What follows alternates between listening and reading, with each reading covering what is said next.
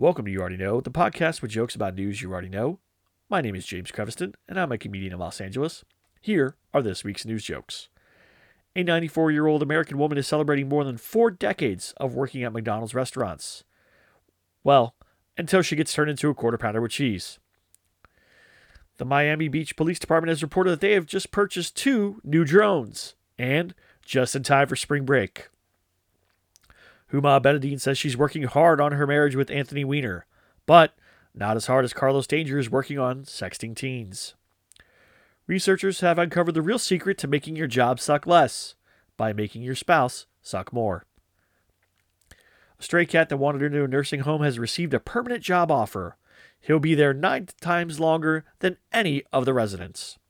A report has stated that robots could take over 38% of the jobs within about 15 years. As of now, they've taken over 100% of the jobs in the bedroom. A Florida wildfire started by book burning destroyed at least 10 homes and trees used for making more books. 1 in 4 people believe robots would make better politicians. The other 3 were robots. Hillary Clinton has a whiskey named after her as a tribute to women in history. Tasters describe the flavor as old and bitter.